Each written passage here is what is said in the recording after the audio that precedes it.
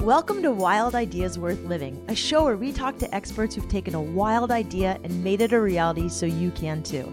From people who have sailed around the world to those who've started thriving businesses and even broken records, some of the wildest ideas can lead to the most rewarding adventures. I'm your host, Shelby Stanger, and I hope you enjoy this show.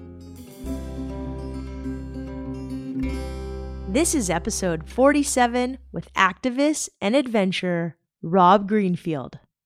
This episode was brought to you by NewZest, a company from New Zealand I discovered there that makes some of the healthiest, yummiest, and sustainable vitamin and quality pea protein supplement powders and bars on the market.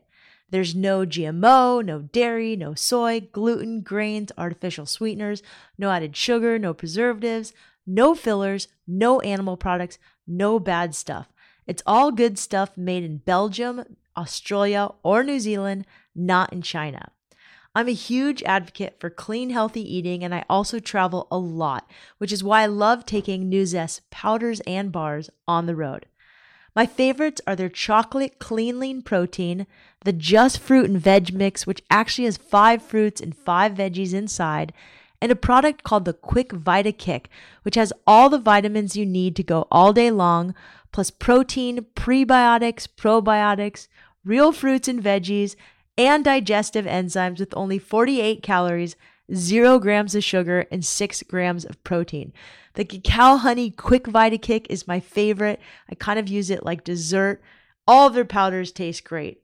Right now, if you use the code WILDIdeas at newzest-usa.com, that's NUZEST-USA.com, you'll get 15% off every order, even repeat orders. So go to newzest-usa.com. Make sure you enter the code WILDIdeas at checkout.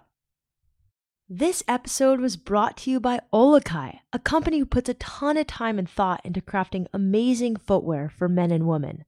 I have a ton of pairs of Olukai's sandals and even some of their slip-ons, and I love their shoes because they're all made really well so they don't break down, and they're all stylish so you can wear them with really nice outfits and always to the beach. Olukai was founded to celebrate the aloha spirit and the waterman lifestyle, and they also aim to do a lot of good. They believe that sustainability and positive living is less about an ethos and more about the choices and actions you make every day. One of the best parts is this company is a certified B Corporation, and they do a ton of giving back to communities. They even have their own Ama Olukai Foundation, a nonprofit that helps to preserve the Hawaiian culture and the Hawaiian spirit, which I'm a big fan of, considering my grandma lived in the islands. You can check them out and buy an awesome pair of sandals or even some slip-ons or one of their new pairs of boots for yourself or a loved one this season at olukai.com. That's Olukai, olukai.com. Rob Greenfield is an adventurer, environmental activist, humanitarian, and dude making a difference. He's had a ton of wild ideas, from cycling across the USA 3 times on a bamboo bike to raise awareness about sustainability, diving into more than 2,000 dumpsters across the US to talk about food waste, traveling to really far countries without any money to show that people are inherently good, living in a tiny house, spending a month living like the average American but wearing all the trash he created and doing it in the middle of New York City, and owning only the possessions that fit into his backpack. He's written a book, given tons of TED Talks, and so much more. He's a fascinating guy, and this is one of my favorite shows ever. I hope you enjoy it. All right, so today we have on Rob Greenfield. Rob, welcome to Wild Ideas Worth Living. Thank you for having me. It's nice to finally meet after 4 years. I know. So how do we know each other? Well, I randomly reached out to you in 2013 asking you to write a story about my bike ride across the country because I saw you were a journalist. I remember this, and I think I wrote it for Grind TV, and someone wrote in, you're riding your bike across the country, and someone wrote the dumbest comment, or so mean. It was like, this kid's just selfish. He's just doing it for himself. Oh, I don't remember that. I've blocked those all out. Well, good for you. We'll talk about haters a little later, because What you do is awesome. If anybody's had a wild idea, Rob, you've had so many. I want to talk about your first wild idea, which was riding this beautiful bamboo bike that's actually sitting outside our house right now. It's so cool. But you biked across the USA with the goal to leave no impact on the way. So maybe just really briefly tell us where you were at in life, how old you were, how you got this wild idea, and kind of, it sounded like you were on track to make $1 million before you were 30 and to get a bunch of hot chicks. Like, talk to me about this. Okay. So this would take us back to 2013, so 4 years ago. And I had just started my journey towards trying to live a more environmentally friendly and ethically responsible life. 2 years prior to that, so 2011, I was 25 years old. I was very materialistic. My goal was to be a millionaire by the time I was 30. And I spent every Sunday shining my car for about 2 hours, chased every girl that passed by. And this was my passion in life. Those were really my passions, chasing the American dream. And then what happened is I moved out to San Diego, and I just started to watch a lot of documentaries, read a lot of books, and realized that my life wasn't what I thought it was. My life was causing destruction to everything that I loved through all of my daily actions. The food I was eating, the water I was using, the car that I was driving, the fossil fuels, every one of my daily actions was causing destruction. So I decided to change my life around. After 2 years of changing my life around, that's when I decided to become an activist and embark on the bike ride across the country. So what did you learn on this first adventure? Well, so the idea of it was to, as you said, live as low of an impact lifestyle as I possibly could, which meant stripping my life back to the absolute basics, and with everything down to food, water, energy, waste, and transportation. The idea was to try to understand almost every action that I take and how it affects the world. And so by doing that for 104 days, it basically ingrained the habits and the philosophies of living a more simple, environmentally friendly life. That's awesome. But how did you build this bamboo bike really quickly? And I remember you took a picture like butt naked at one place. Yeah. Of course, I just remember that part. I remember you wrote that in the story about biking across part of Nevada naked. So I picked up I didn't actually build the bike. I picked it up 2 days before the bike ride from San Francisco. And then I was set out across the country trying to, have no impact, and never had really done that much biking before. I was definitely a novice to cycling. And it was a pretty new adventure to me when I began. I was definitely in over my head. And now you've done it 2 more times. Yep, 2 more times. And then this third time was a community bike ride that anybody could join. And there was 30 people that started in Central Park together, including my girlfriend, who said she would never, ever bike across the country. And she did it. I'm going to ask you more about your girlfriend later. So the next trip, was the next wild idea traveling with zero money to Brazil or something like that?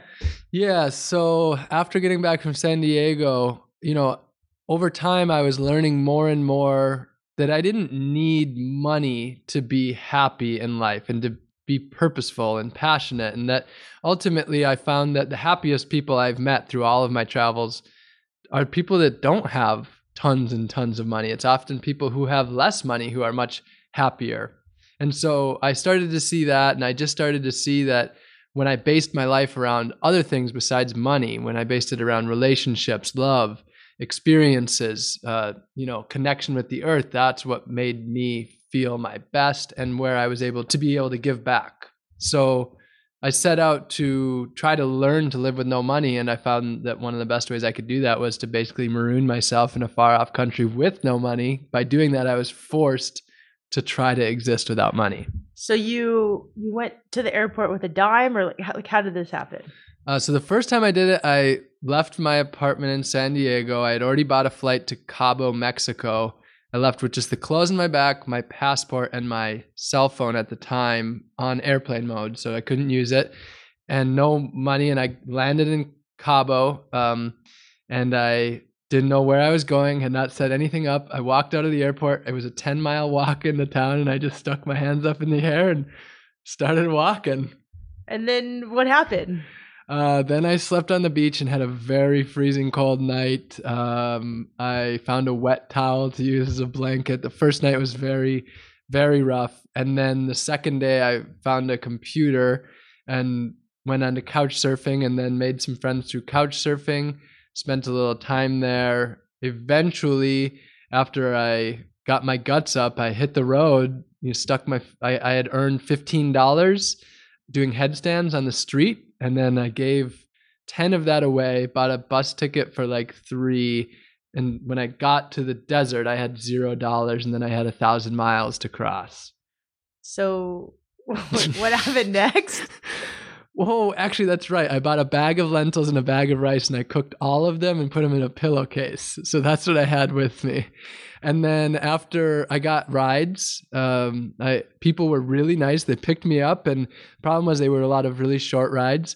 After 24 hours, the lentils and rice went sour, so I had to dump those out. So I had no money. I was in the middle. I mean, the Baja is, some pretty remote area. And after a while, some guy picked me up and was going all the way to the border. And so I was in his car for 17 hours. It was the back of a fish truck that was leaking ice water onto my legs. And it was 50 degrees at night. When we got to the border, I just almost stumbled to my knees just from being so cold. So your first adventure wasn't the most fun, but then you've done other adventures without money, correct? Yeah. So then I went to Panama. So I did the same thing. This time I flew to Panama, except without my cell phone. It was literally the clothes on my back. So I had sandals, shorts, a shirt, a jacket, a hat, and my passport. 6 total items, no underwear, no toothbrush, no money, no credit card, none of that. Landed in Panama and then had to travel 4,000 miles through Panama, Costa Rica, Nicaragua, El Salvador, Honduras, Mexico, Guatemala. Okay, so what are some of the things you did to travel to these places without money? Give me some examples and maybe 1 or 2 stories. Well, the first day when I I guess it was about the third day, I found that ultimately to have 0 money was very hard. So one of the first things I did is I collected cans. 500 cans amounted to $5. It was definitely the hardest $5 that I ever earned. It took 12 or 14 hours to earn $5 down there. But ultimately, the idea was by doing this was the mainstream media portrays the world often as this dangerous, violent place. People are afraid to go to Mexico because they think it's this violent place. And the saying, if it bleeds, it leads, is the common narrative in mainstream media. So ultimately what I wanted to do was, by putting myself out there with nothing, I was dependent upon the kindness of humanity. And by being dependent on others, the idea was to see, will people be good to me? Will people help me? And ultimately that's what got me through all of it. Resourcefulness was a part of it, to test resourcefulness.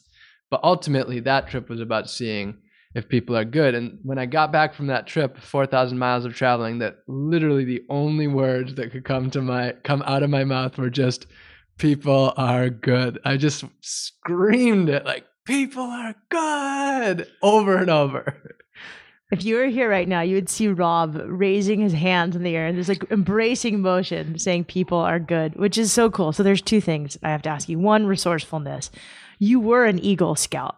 So if someone is going to live this kind of lifestyle that you did, which is relying on others, which I don't know, I kind of cringe when it's I have to rely on others. I don't ever want to have to rely on others.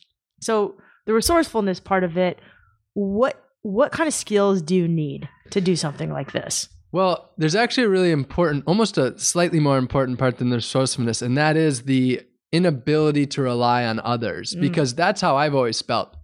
As an Eagle Scout, you're prepared for everything. As an American, generally the idea is don't depend on anyone else for anything, be independent, earn everything. But ultimately, I think that is one of our biggest flaws, is that there's 7 billion of us on this earth. We don't have another earth. We have to work together. The idea that money can make us independent is a total illusion. Someone is doing that for you. You're just erasing the humanity of it by making it a monetary transaction instead. And so ultimately, people like you and I are often good at giving, but to receive is a skill that we don't have. And so in order to learn to receive, I had to force myself to do it. And ultimately, by learning to receive, it helped me to put myself in the shoes of others so that I could be better at giving and being compassionate, because I needed that compassion in that time.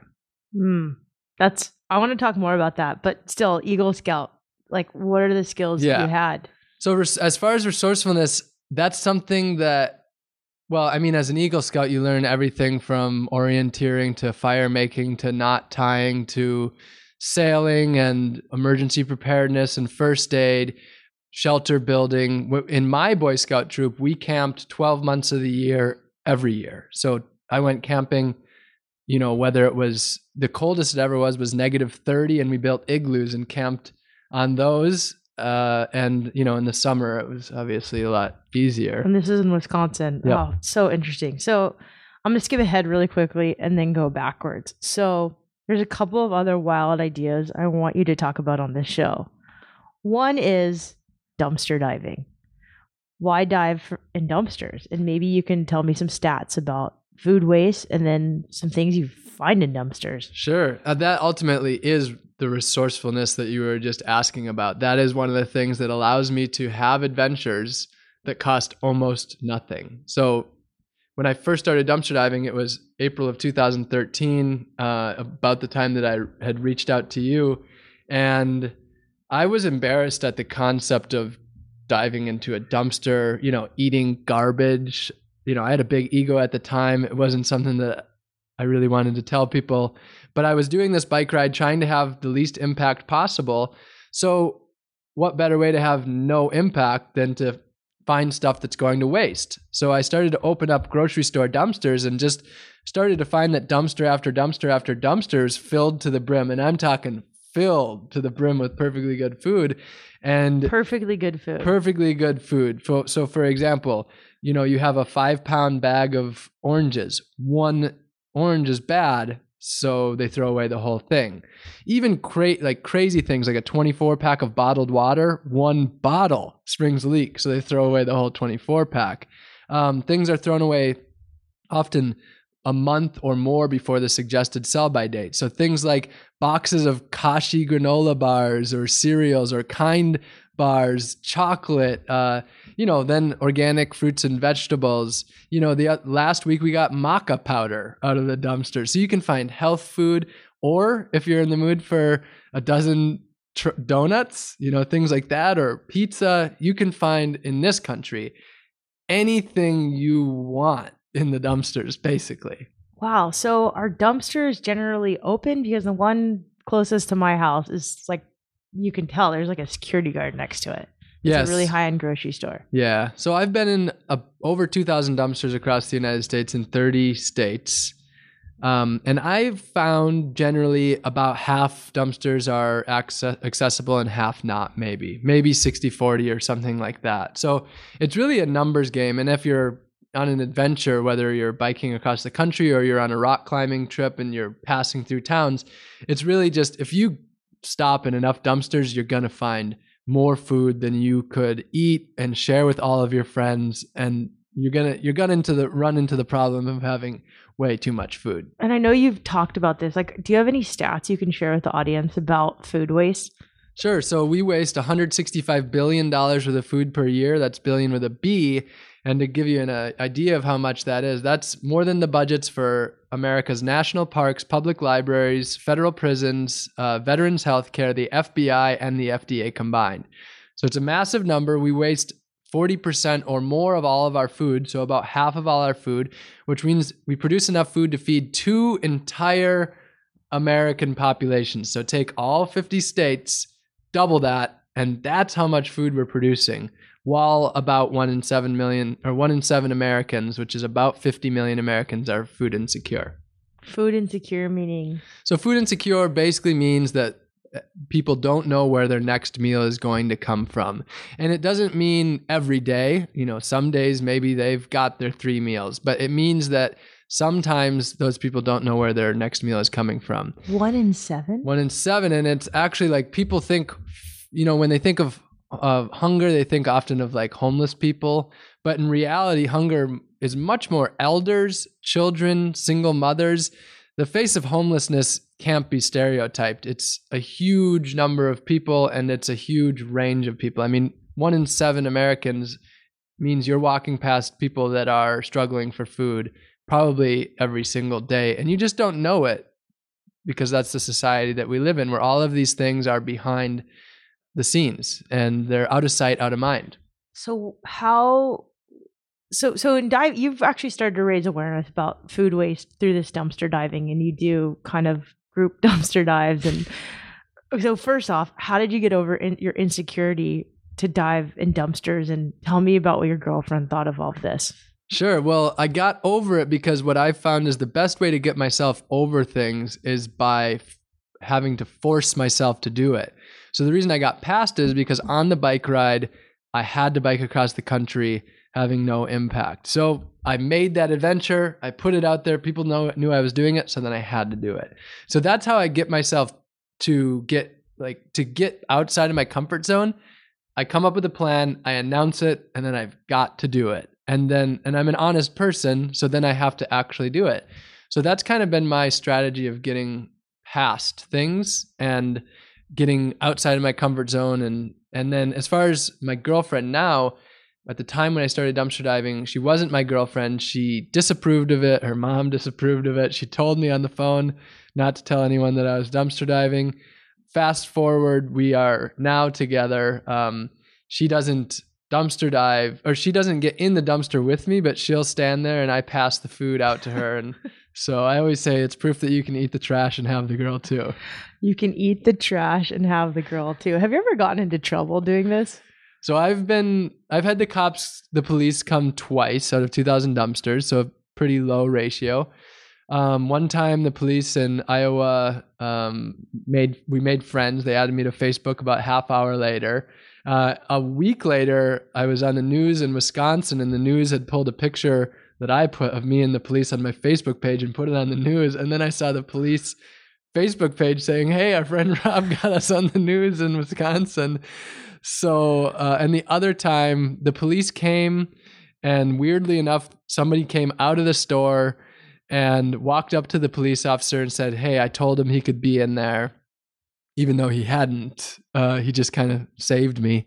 So I haven't been in trouble. However, because I am a white, male in the United States. I was just going to ask you that. I was like, but you're a white male with like this huge smile. You're young. Yeah. So I have, privileges that make all of this easier. All of my adventures, traveling through South America with no money, dumpster diving, all of these things are easier because I have these, privileges that I'm born with. So if you're homeless, dumpster diving is a different story because the police are more likely to hassle you. I went dumpster diving with some black guys down in Southside Chicago, and they were scared of getting shot being back there in the dumpster in the night. So to help with that, I started the Dumpster Divers Defense Fund, which if you ever get ticketed or arrested for dumpster diving, it'll pay all of your costs, get you out of jail, and bring media attention to it. So. Wow, Rob, that's so cool. So one of the things you do, I keep thinking back to that story that I first wrote of you, and some whatever kid wrote like, "Oh, this guy's just super selfish and biking across America." Whatever, selfish or not, you do a lot of giving. Can you talk about a little bit of the giving you do besides raising awareness? Sure.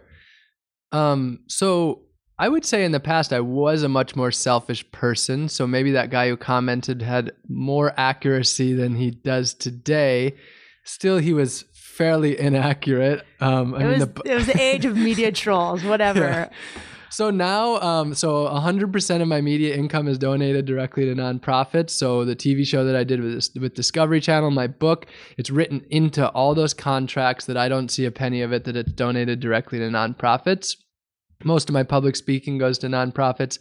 This year, my commitment was to make only $5,000, which I did. So no more making money for the year. 100% goes into nonprofit work. How did you make money this year? So public speaking is how I do make money. Okay. In the past, I ran a marketing company up until about 2014. So that's how I made money. And then I had some savings when I started these adventures. So about 2014, when I got, like, at the end of it, I gave the last that I had and kept $15,000. That lasted 2 years. And then this year, my income was 5,000. And so the idea is, I could save and save and save and use it when I'm 60, 70, if I live to be 60 or 70. But the way I look at it is that I think we're in dire times on Earth right now. I think that would be somewhat hard to argue with all of what we're dealing with today. So I'm 31. I could be storing away this money for the future, if there is a future, which I think there is a future. Or I could be putting that money into nonprofits that will be changing our future for the better, that will be ensuring that we have more clean water and clean air and helping people in the problems they are in now. So that's really what it comes down to me, is that I think we're in dire times, and I feel that I must give as much as I possibly can today, not in 30 years.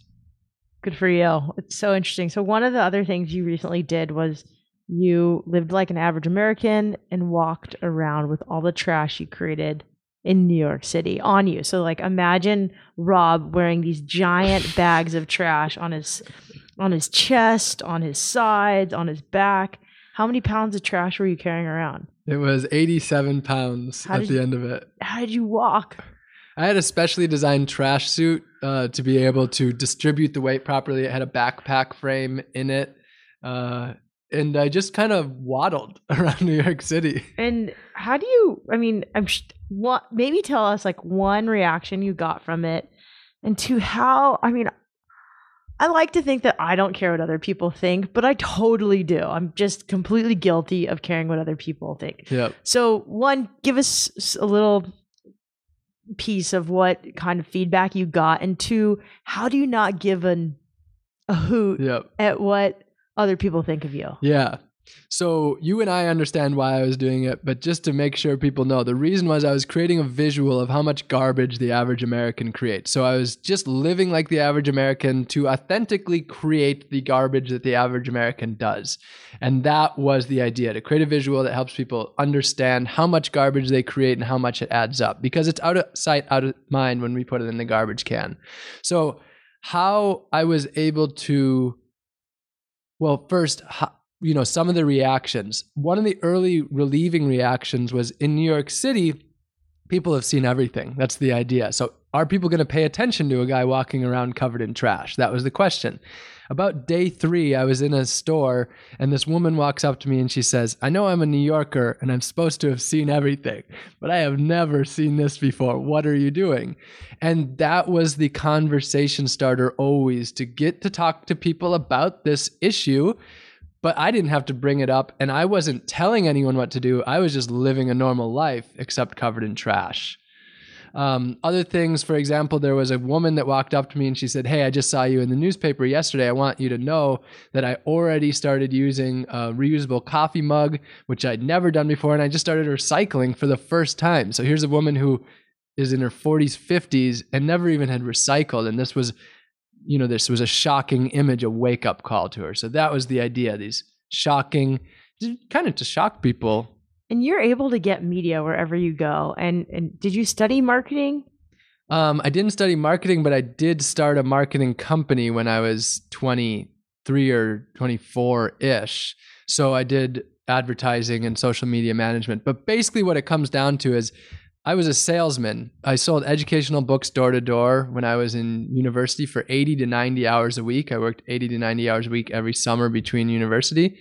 And so I just learned to handle rejection, which brings us back to the question of how did I not worry what people were thinking about me? What it was is I still worry sometimes. But, well, for one, I feel that what I'm doing is more important than what people think about me. And that helps me a lot. But in this, because I do is I practice not worrying what people think about me. For example, one of my early practices was for 1 week, I could only eat with my hands, no matter where I was, even if it was at a party or something like that, which is weird to most people. But by doing that, that was one way where it took me out of my comfort zone, where I knew people were wondering what I was doing. And it was an exercise that brought me outside of my comfort zone and got me used to being different in public and not worrying. And only by, doing that was I able to get past it. So these sorts of projects like dumpster diving is the same thing. At first it was rough, but once I started to do it and started to talk about it, then people said, okay, this guy's got a point. That's when it was able to work. And then as far as Trash Me goes, what happened was I watched The Big Short. Have you seen that movie? Yeah. Like day 2 or day 3 of the project, I was nervous about walking around covered in trash in New York City. And I watched The Big Short, and it reminded me of how 2008, 2009, 1 million people lost their houses in the housing market crash. And I realized how delusional of lives so many of us live. We think, we're protected and that, we can just save up our money and we can have our mortgage and we can build this life that is immune to problems, and we're, this sort of American dream. And 1 million people lost their house, and a lot of them became homeless, people that never thought that was possible. And so I've just realized how delusional we are to so many things. And that was a reminder. And when I thought about that, I was like, okay, well, we're all just a bunch of delusional human beings walking around. Why does it matter what anybody thinks? Because we're all pretty much delusional anyway. Good point. How can I live with less? Like, we were just talking and I said, I eat a mostly plant-based diet, but even when I buy my vegetables, like my spinach comes in this giant plastic bin. I go to Trader Joe's and I think I'm being so smart because it's really inexpensive and I can get tons of veggies, but they're all wrapped in plastic. So I try to go to the farmer's market, and even then, like, the tomato guy has to put his tomatoes in plastic bags. Like what can we do if we're not going to be completely extreme like you, to start living with less, especially when it comes to food? Yeah, and that is the whole idea. I do extreme things to draw attention, but the message isn't for anyone listening to this to go out and cover themselves in trash, dive into every dumpster they see, travel with no money. Sure, do those things if you want to, but the message is all about what can we do as individuals where we are, at home, at work, at school, to have a more positive impact. So people do get caught up like, I can't do that. But again, that's not the point. We can all do so much wherever we live. So as far as, trying to create less trash when it comes to food, because that's where so much of the trash was, shopping in bulk is a really big one. So you have co-ops, like here in San Diego, there's the Ocean Beach People's Co-op, but around the country, there's thousands of co-ops, and there's all sorts of grocery stores that have bulk food sections where you can get all your grains, nuts, seeds, flour, hundreds of different items. Even things like chocolate and candies can come unpackaged. So that's one thing. Carrying your own reusable bag, carrying your own reusable bottle. And then a big part of it is reprioritizing our lives. Ultimately, everyone listening to this podcast probably has the ability to reprioritize their life, because we are a group of people who probably have a lot more freedom than many people. So it comes down to, is it worth it? Putting, like, for example, if it is more expensive to shop at the farmer's market, but probably we're putting money into something else somewhere that maybe isn't even good for us. Maybe it's $100 a month in liquor, for example, or beer. Kombucha and coffee. So make your own kombucha. That's a huge one. Terrible for you. It costs a quarter. Oh, you don't like kombucha? No, anyway? It's good. I like it. I just don't. I really believe that the kind you buy at the store is basically glorified soda water with a healthy label on it. Oh man, I do love my kombucha. That's actually one of my few crutches in life. It's terrible. But okay, so you're right. I want to keep going into this, but I want to dive deeper. You live with just less overall. You said you have 111 possessions to your name. You basically live out of a backpack. And if you look at Rob, like, he's a good looking guy. He looks like you and I. He's an adventurer. I think a lot of people on this podcast might just think you're a trust fund kid, and you have a big cushion to fall back on. Is that true? Can we just dispel this myth? Yeah, that's you talk about internet trolls. That's a big one, like trust fund hippie kid. So I grew up, my mom had me and 3 siblings and no dads. And we had 3 different dads.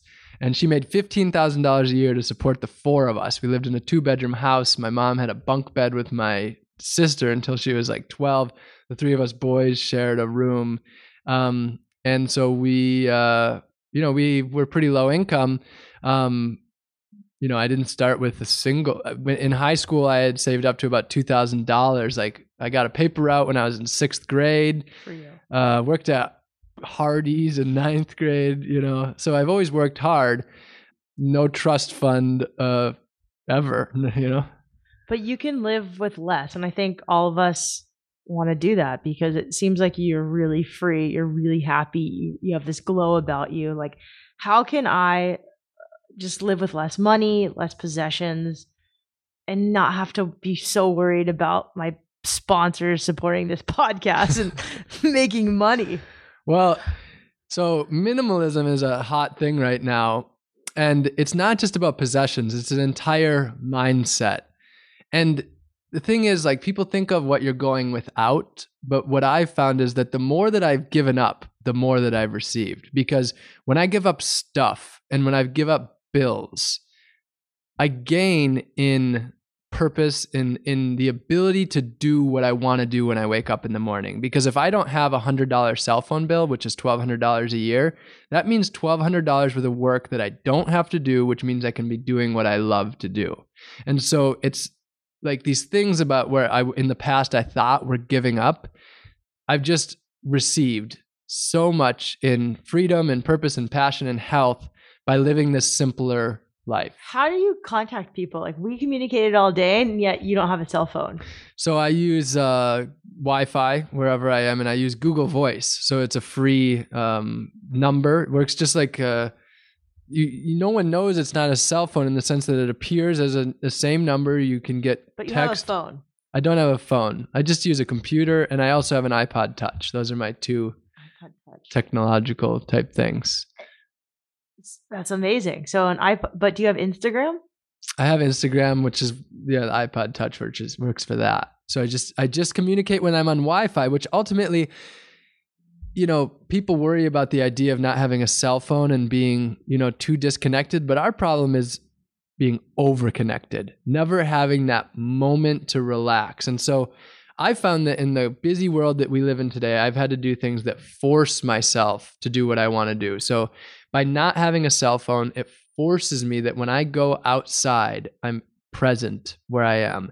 And presence is something that's worth way more than any money that I could ever earn. To be able to exist in a way that for so many of us can't even fathom anymore. Even though 20 years ago, everybody existed that way. But less than that. Yeah, it's crazy how quickly this whole thing has changed. I hope my mother and all my friends addicted to their cell phones are listening to this podcast. This is so awesome that you don't have a cell phone and you don't have a lot of things. Yeah. And so, talk about exercises. Here's an exercise. One day, take your cell phone, turn it off, put it in your sock drawer or whatever, and go out for the day. That's a practice. I had been completely cell phone dependent until Thanksgiving Day 2013, I think. I couldn't even fathom the idea of leaving the house without my cell phone, and I just was like, I'm going to do it for 24 hours. Left it at home. I felt so naked going outside without it. I was like, hey friends, just so you know, like, I'm going out and you won't be able to reach me. And it was a day never to forget. That it was a feeling I hadn't felt in years. So Wild Ideas Challenge. Go with yourself out a cell phone for one day. All right, we're going to get to the quick and dirty. I'm so stoked you came on this show, Rob. You've given a TED Talk. Any tips on how to give a good presentation? Two, actually. The first one was, so how to give a good presentation. Have something worth talking about. Like, that's the main thing. Practice a lot. If you are ever doing a TEDx talk, practice. Like, how many times? I'm talking to all the Girl Scouts tomorrow. Well, probably 24 hours. Probably you want to practice months in advance, ideally, and practice dozens and dozens of times. The more you know your stuff, the easier it is, though. So talk about what you're really passionate about, what you love. That helps a lot. Like the more that Well, I'm rambling on. Let's go to the next one. No, what's the second tip? Know your story and then do what you're passionate about. Like people burn out when they're talking about stuff they don't really want to be talking about. Okay. So the more authentic you can be, and I don't mean trying to be authentic, just be yourself. That's how you're going to deliver the best talk. Love it. What about writing a book? You wrote a book and somehow got like Ben and Jerry to endorse it. I remember these things. Well, Jerry has the same last name as me, Jerry Greenfield. So I called him up and was like, hey, I'd like to talk to Jerry Greenfield. We got the same last name. And I got a hold of his secretary and she was like, well, let me ask. And he called me back 3 days later and he was like, hey, cousin Rob. We're not cousins, but he was just happy to talk to another Greenfield. That was one of the few times my last name has ever been awesome. Now I like it, but in the past I didn't. Anyway, how to write a book. Again, do something worth writing about. That's where the big start is. Really do something worth writing about. Love that. And then how did you get a publisher for that? I had been contacted by a publisher to ask if I was interested in writing a book about food waste. And I said I would love to, but I just don't have time to right now. And then like on the closing email, I was like, wait a sec. I'm writing a book right now that I was planning on self-publishing. Are you interested in looking at it? And they said yes. And then a week later, they got back to me and said, we'd like to publish it. Heck yeah. How about advice on having a goal and achieving it? You've had a lot of like game goals, but you go after them and you get them. I would say with your big goals, have small goals that help you build up to it. So if you have a really big goal, but you don't have any steps towards it, it makes it much more challenging. So find small goals that can build up to help you get to that point. For example, one of my goals was to sell my car. But in order to do that, first I had to learn that I could bike far enough distances to not have a car. So first I was able to bike 5 miles, then 10 miles, then 25 miles before I was ever able to really deeply fathom the idea of selling the car. You're in really good shape. I think I'm going to go get a bike this weekend. I'm just so scared of getting hit by a car.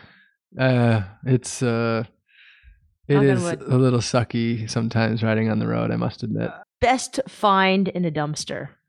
Well, one time on my birthday, August 28th, 2014, I went out for a cake and I found 2 dumpster cakes.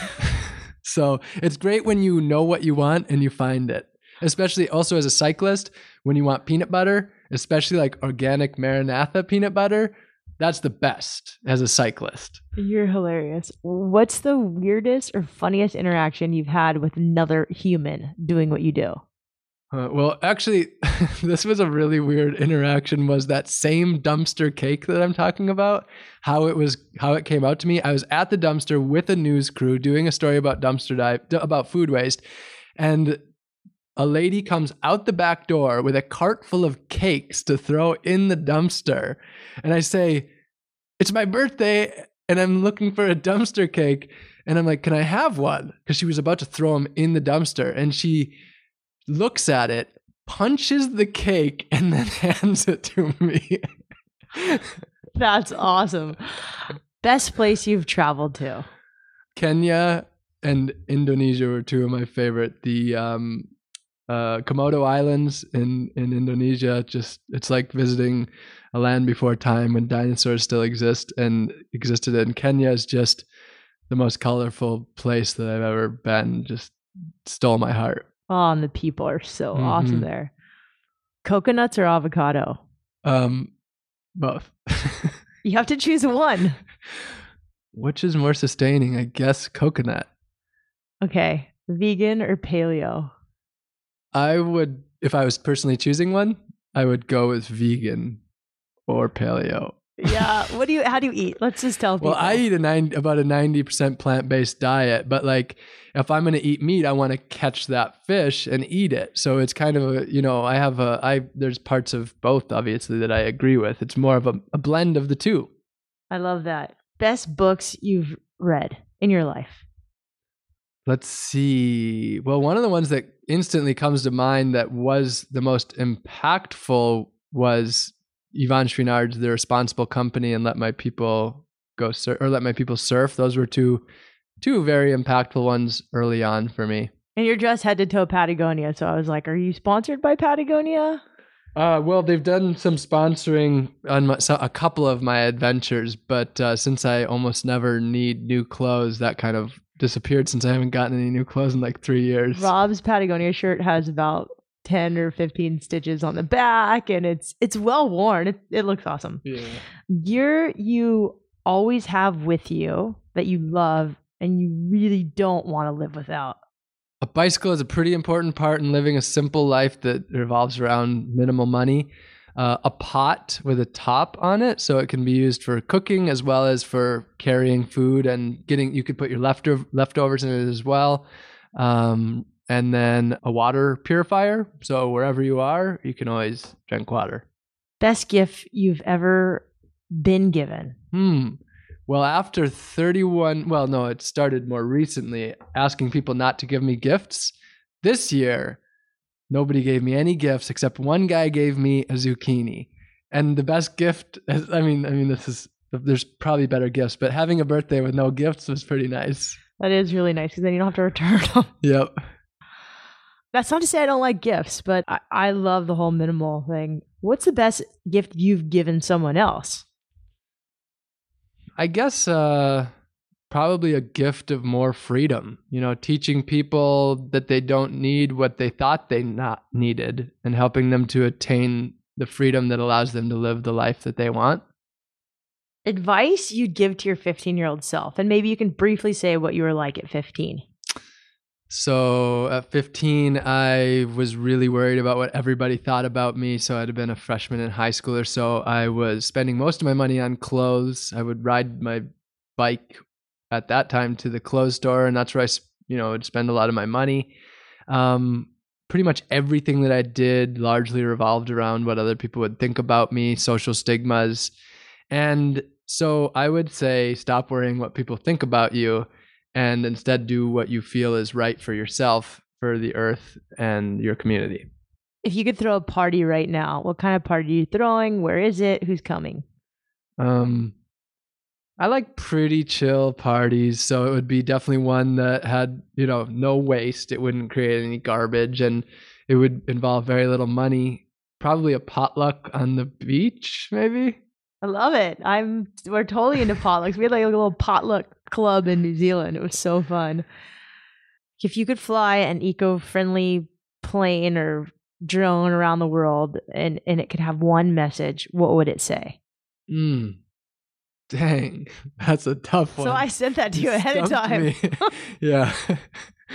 But I sent Rob a list of questions and he's like, nope, I gotta be spontaneous. And so he didn't look at him, which is awesome because you are getting the real thing right here. Yeah, I don't like ever to have questions sent to me in advance.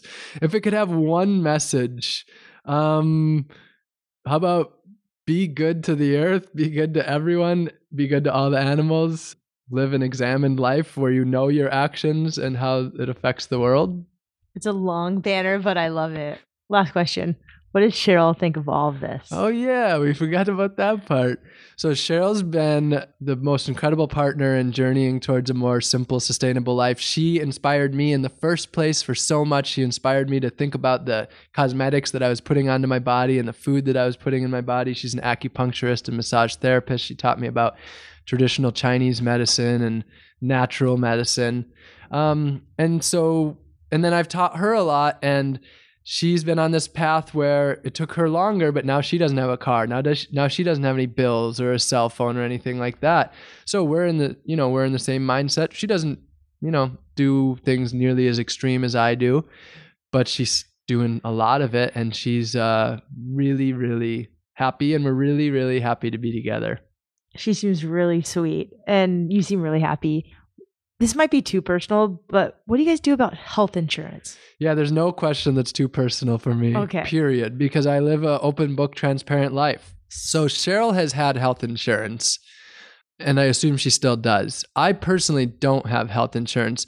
Because I earn no money, I would qualify for free health care, but that would be far too much ammunition for right-wing Republicans to think I'm mooching off of the system. So I don't accept the healthcare, and I just don't have healthcare. My main thing is preventative healthcare. So over 75% of all major problems are come down to diet, exercise, and stress. So by living a life where I treat those things far in advance, that's the big part. And then as far as emergencies go, it's possible that I'll never have an emergency and it'll be just fine. As an Eagle Scout, I've sewed myself up multiple times when I've had big cuts. I now carry medical sutures so I can sew myself up. If you lose a finger, that's something that you can deal with as an individual. If you have lost a whole leg, that's a different story. So basically, the time will come to see if anything like that happens. And ultimately, one of the big things is, this is one of those things I never expected, but as you become more minimalist in your mindset and in your possessions, now that I have no bills, no debt, no credit card, no bank account, and all the possessions I own fit with me, if I died leaving here tonight, nobody has to deal with any of my crap or any of my stuff. I feel a sense of presence that I never would have been able to imagine in the past. And so many people fear death. I'm not saying I want to die tomorrow, but I have a level of comfort to the point where I'm quite comfortable with the idea that if something really bad happened, death is an option. What about your pictures and like your personal stuff that you've created? Online or? Yeah. What do you mean? Would people have to deal with it or? Yeah, like how do you store that stuff? So I have a Dropbox account and I store it all online. Awesome. As far as but I don't have physical pictures or anything like that anymore. So you have your digital everything. Digital for all of that stuff. And I've gotten rid of a lot of the digital stuff because how often do I ever look at any of those pictures? And I want to live in the present. Awesome. Rob, thank you so much for sharing your ideas and doing what you do. Where can people find you? My website's just robgreenfield.org. And then if you type that name into, type just my name into social media, you'll find me on there as well. Rob Greenfield, is robgreenfield.tv still? Yeah, around? .tv.org. They both go to the same place. Okay. And then where are you going next? I'm in San Diego for a month. Then I'll be in Europe for a month. And then Cheryl, my partner, and I are moving to Florida in the winter. Thank you so much for sharing your wild ideas. We loved having you. Yeah, thank you for having me on. After this interview, I asked Rob a few more questions. One of the things I wanted to know is, how do you deal with distractions? And he had this great app he told me about called Freedom, which literally shuts off his Wi-Fi from 8 p.m. to 8 a.m. the next morning and on the weekends, and he really tries to stick to it. I also asked him if he monetized his videos because he gets millions and millions of downloads on some of the videos he creates. They're pretty fascinating.